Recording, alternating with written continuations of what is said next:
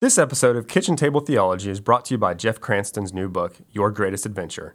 When someone places their faith in Jesus Christ, it is the greatest, wisest, and best decision of their life, and will pay dividends for all eternity. What happens after that decision has been made? Discover the answers to that question in Your Greatest Adventure. Learn more at jeffcranston.com.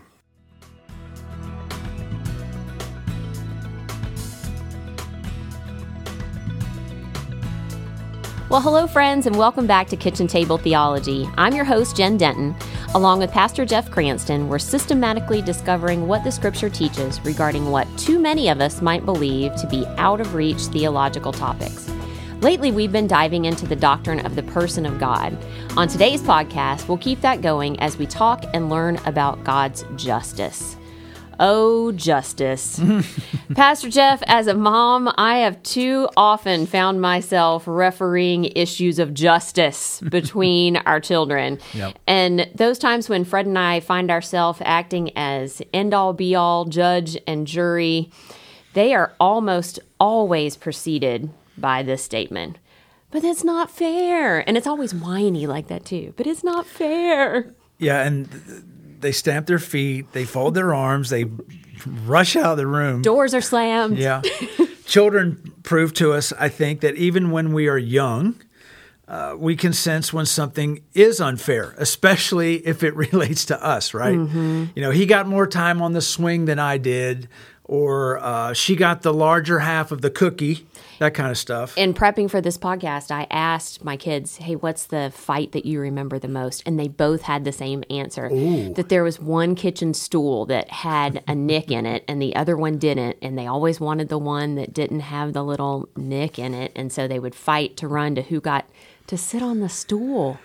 Then you're having a pretty good life if that's the biggest disagreement in the house. Fortunately or unfortunately, this sense of unfairness carries over into adulthood. I mean, we just never outgrow it. Maybe we learn not to throw tantrums, but we don't really grow out of the desire for everything to be fair. Oh, goodness. And as an educator, I could never get out of this. Mm-hmm. I'd leave the house and go from the fire into the frying pan, so to speak, because it was always something from my students. She got the same grade, but I know that I worked harder. That's why group projects are such a struggle. He left class early, and I have to stay. Goodness. Yeah. You know, I get angry just hearing those scenarios because I was always the one who got the lesser grade. I was always the one who had to stay behind in class longer.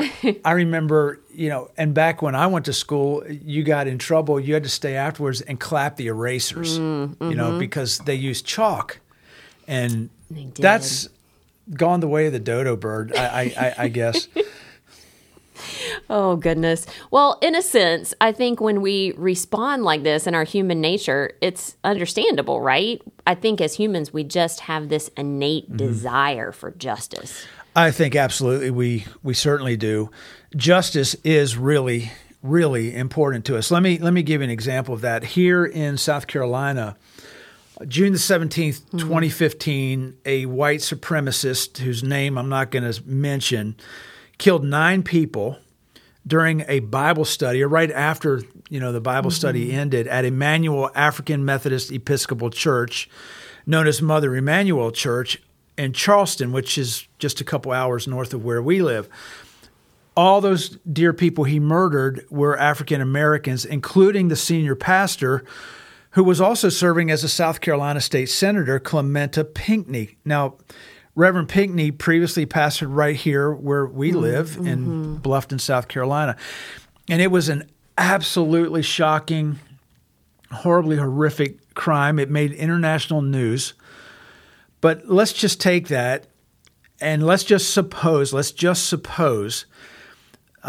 for illustrative purposes, that after the 33 counts which were brought against him, those criminal counts, including hate crimes, let's suppose after those 33 counts were prosecuted, at the end of the trial, the judge said, look, and said to him, I know what you've done. I see what you've done.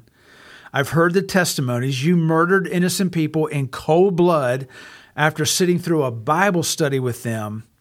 let's just suppose the judge then said, but I think you've learned your lesson. Let's suppose the judge banged the gavel, not guilty, case dismissed. Now, what emotions rise in our hearts just considering that kind of fanciful scenario? And thankfully, it's a fanciful scenario. Well, the emotions that we feel, one of them probably that bubbles to the top is outrage. And what are we outraged at? We're outraged because it's an injustice. So we know the verdict is not just, and it feels intolerable to us.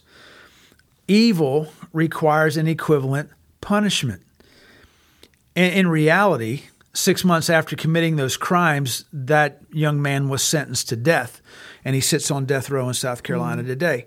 So to answer your question, Jen, do we have this innate desire for justice? I think the answer is an absolute unqualified yes. And we inherited that sense of justice from our Creator because He is just. Well, we said we were going to dive in, and that we That was a are. big dive. So Yeah. that brings us to today's topic, the justice of God. How is this topic defined for us in basic terms? What does it mean when we say that God is a just God? I think it's good to know that in the Bible, justice and righteousness are almost always used interchangeably. So keep that in mind as we go through this. Let's start with a definition of this attribute of God, justice. It's really a kind of a two-part definition. So God's justice or God's righteousness, here's the first part, means that God always acts in accordance with what is just or right.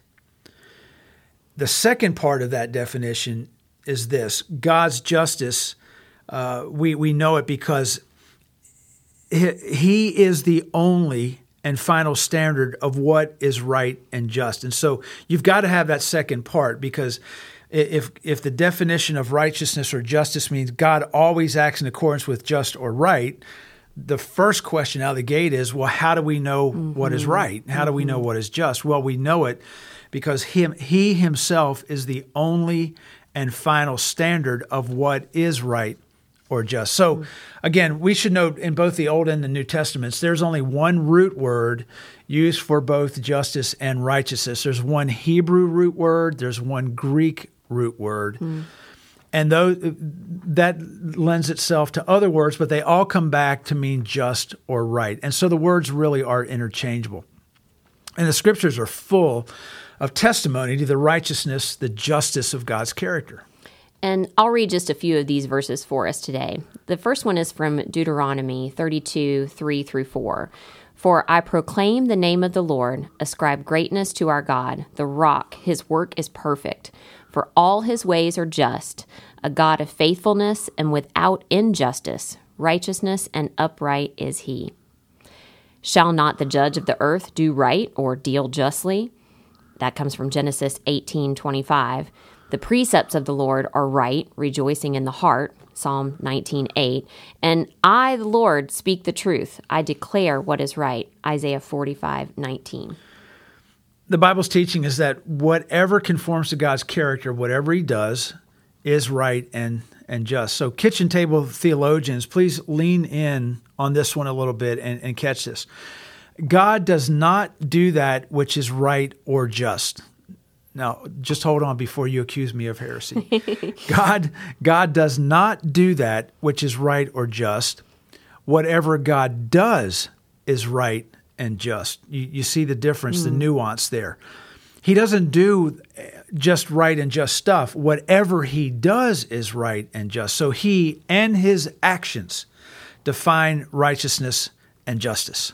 And that's why it's part of this Attributes of God series. You know, sometimes I think that's a concept that's super hard for us to grasp because, in fact, this very issue is one of the things that cause many people to have problems with biblical doctrines that they think are not fair or not right. You know, do you think sometimes we sort of have this grid in our minds of what's fair, this box of sorts that we force God and His character into? Yeah, I think we do. Anything that doesn't fit our standard cannot be right or just, and I find it almost humorous, if it wasn't so terrible, that the created us we want to put our sense of righteousness and justice on God. The only sense of righteousness or justice we have comes from Him. Mm-hmm. So, yeah, but when we do that, we should note here that our thoughts, our minds do not define the terms of what is just and what is right. God does. So to help us understand this, something should be considered as right or just because of what it is or because of who ordains it. For example, Moses did not write the Ten Commandments and then God conformed to them. God wrote them and He demanded that we conform to them. Mm. And, if something God does is right, it's also just. So, Jen, the Bible says in Psalm 37, the arms of the wicked shall be broken, but the Lord upholds the righteous. And don't we in our... Maybe it's in our carnality. Don't we like that verse? The arms of the wicked shall be broken, but the Lord upholds the righteous. I mean, we like that person's going to get what's coming to him. Exactly right. That one day all those who have denied God and His goodness, and they've been terrible, horrible people by living lives full of evil, one day they're going to have to pay. And those who did the right things will be vindicated and justified, and those who have cheated will receive their due punishment. Despite being able to gain all the wealth and success and power here on earth. We do like that, don't we? And we also like to compare where we are on that grid. Well, we're always a little further ahead than everybody else. Isn't that the whole point? As long as I'm a little bit better than that guy. That's right. Oh, gosh. Well, there are tons of YouTube videos out there. I love those things. Under the heading of police karma or... Basically, you're about to get what's coming to you, where motorists are caught in the act of driving crazy. They're breaking the speed limit. They're flying right in the face of the laws. They do it, and it's captured on camera, and immediately the blue lights come on. They're pulled over, and sometimes inwardly and oftentimes outwardly, we all, yes, that it's coming. How many times have you been driving? It happened to me twice last week. Somebody's just going crazy on the road, and you're looking around and go, where? If I were only a police officer right now, man, I would nail this guy. Or where, one time I was out on one of our main thoroughfares, and this guy came by me. I'm not kidding you, at 80 miles an hour. The speed limit's 45. And I just started looking, please let there be a policeman up there. Well, last December, right before Christmas, I saw it happen, and it was awesome. And this guy blew... A friend of mine who's a police officer, he was in an unmarked vehicle, and he was behind me on one of the bridges. And this guy got right up behind him and was tailgating him. And I could see it in my rearview mirror. And I'm watching this. This is going to be awesome. And if your hands weren't on the wheel, your fingers would be tapping together. Yeah, I can't wait. And I could see it coming, it was awesome. And the guy then started flashing his lights to my police officer friend, like, move over. No. So as soon as and of course, the police officer guy, he just slowed down just to tick the guy off. We get over the bridge, we get back on land, police officer friend moves over, and this guy blows by him, with some sign language, I think, blows by me, and I saw our friend pull out behind me, blue lights come on, and I'm literally like, yes! Yes, it finally happened. I mean, the sense of justice was so sweet. And it was like a week before Christmas. Oh, fa la la la la. And I texted him later that day. I said, dude, that was awesome. And all I got back was a text. It said, Merry Christmas, you filthy animal. We want people to get what they have coming. But here's the problem. We don't want the same standards applied to ourselves. In other words, my sense of justice applies 100% towards you, Jen. Oh. But I don't want that same standard applied to me. Absolutely. Well, as we start to pull all this together today, I know that theologians categorize God's justice into 4 different categories. So how about you share those briefly with us?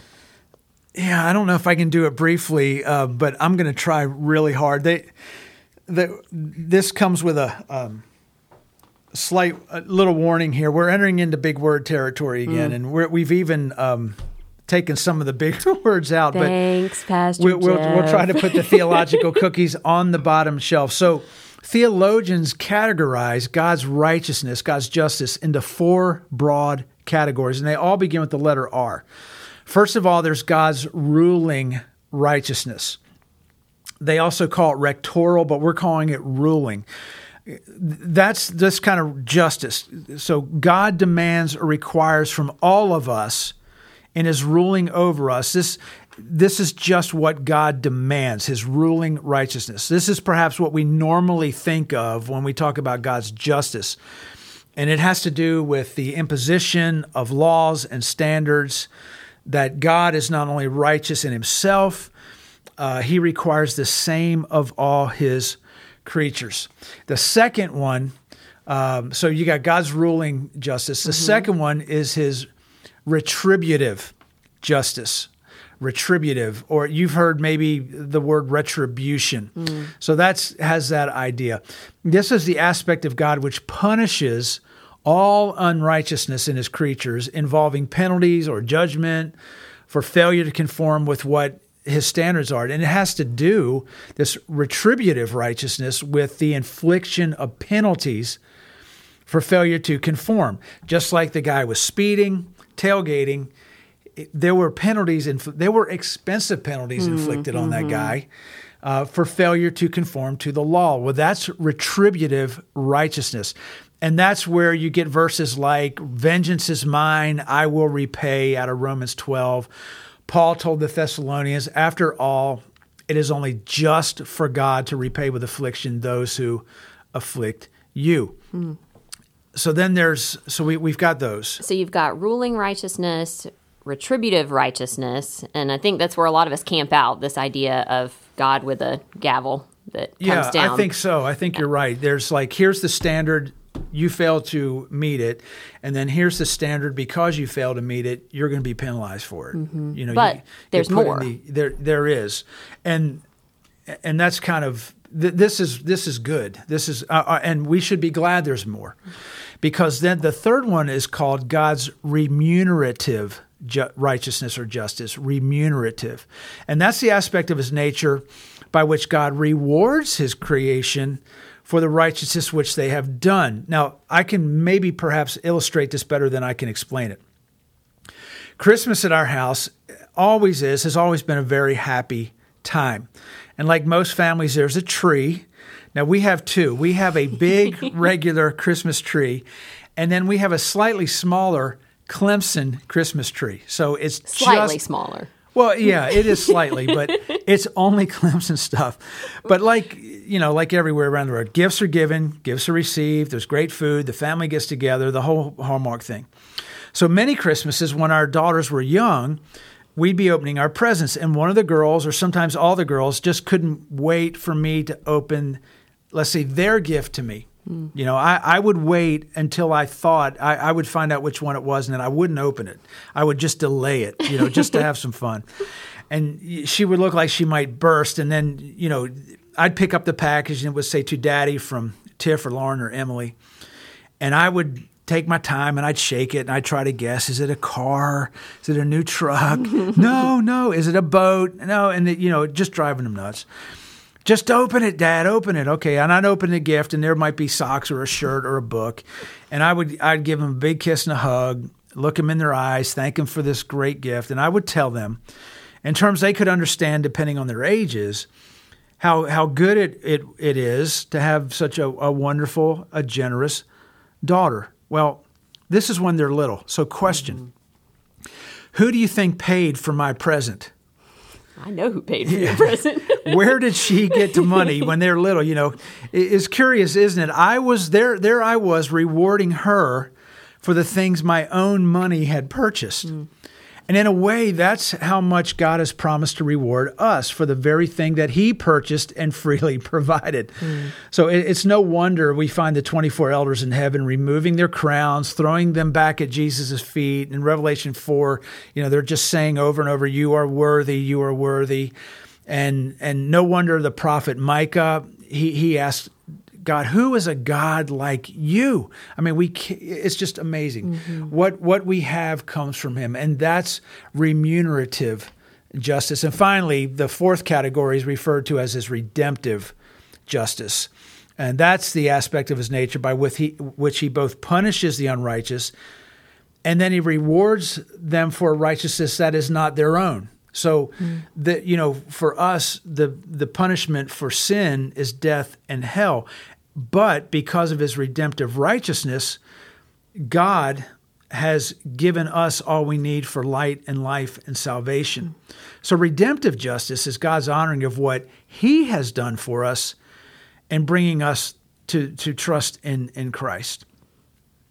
For example, and we'll wrap this up.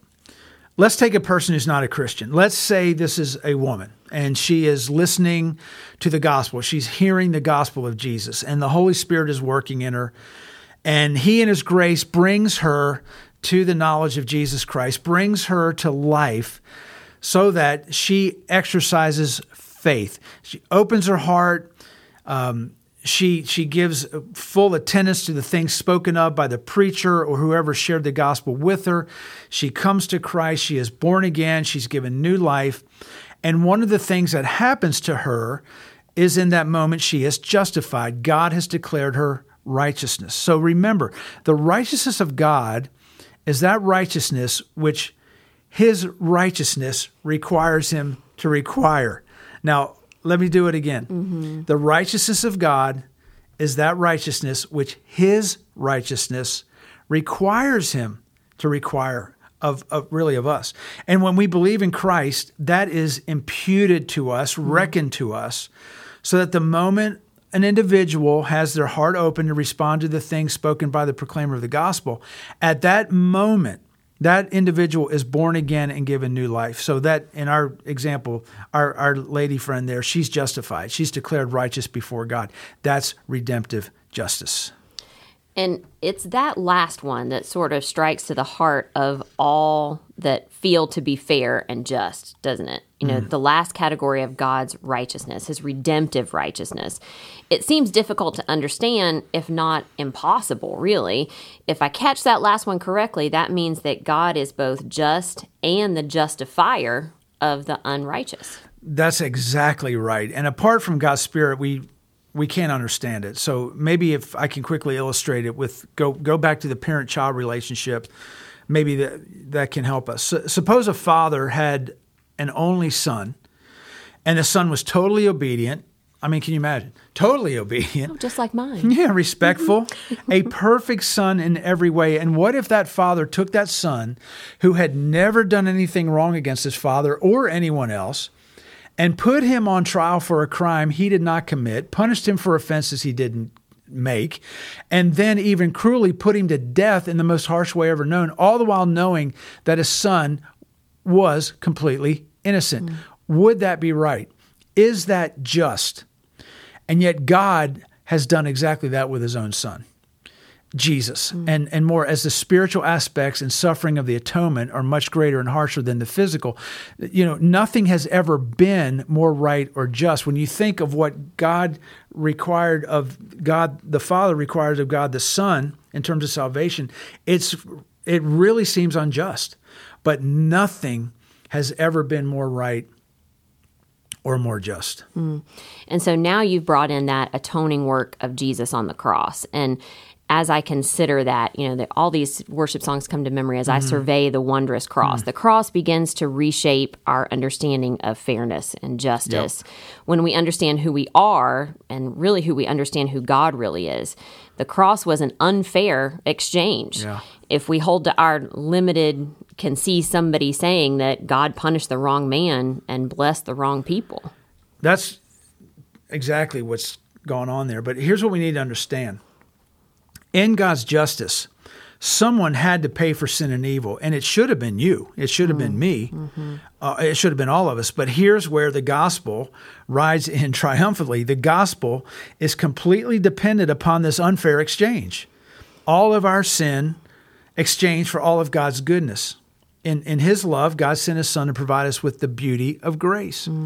We who rebelled against God are justified because of the only man who was completely obedient to God. We who should be punished for our sins are not only unpunished, but receive the gift of eternal life because Jesus, who never sinned, was brutally punished for us. while the cross was just, it certainly wasn't fair.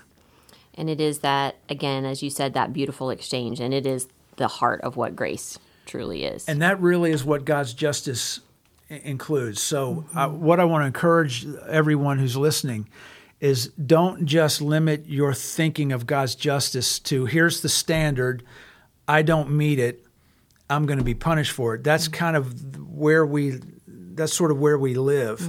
But don't forget about the remunerative. Don't forget about the redemptive part of God's justice, because that's part and parcel of the justice of God. Absolutely. And I can't think of a better place for us to land today. So if you haven't subscribed yet, go ahead and head on over to iTunes or Spotify or whatever platform you're listening from and hit subscribe, because every week, just like this week, we're putting additional resources up for your study and personal growth in God's Word. Subscribing makes sure that you won't miss a thing. If today's podcast has brought up a question or two, just shoot us an email to Pastor Jeff Cranston at lowcountrycc.org, or watch Pastor Jeff's Instagram story at Pastor Jeff Cranston. Thanks so much, and we hope to see you again next time. You've been listening to the Kitchen Table Theology Podcast with Jen Denton and Pastor Jeff Cranston. Join us next time for more insights into biblical truth. If you'd like to know more on today's topic, you can check out the show notes at jeffcranston.com. You can also email us at pastorjeff@lowcountrycc.org. If you're enjoying this podcast, would you consider leaving a rating and review on iTunes? We deeply appreciate your help in getting the word out. And be sure to subscribe on iTunes, Google Play, Spotify, or in your favorite podcasting app to continue this journey with us as we learn about and apply God's Word to our lives. Thanks for joining us, and we'll see you next time here at Kitchen Table Theology.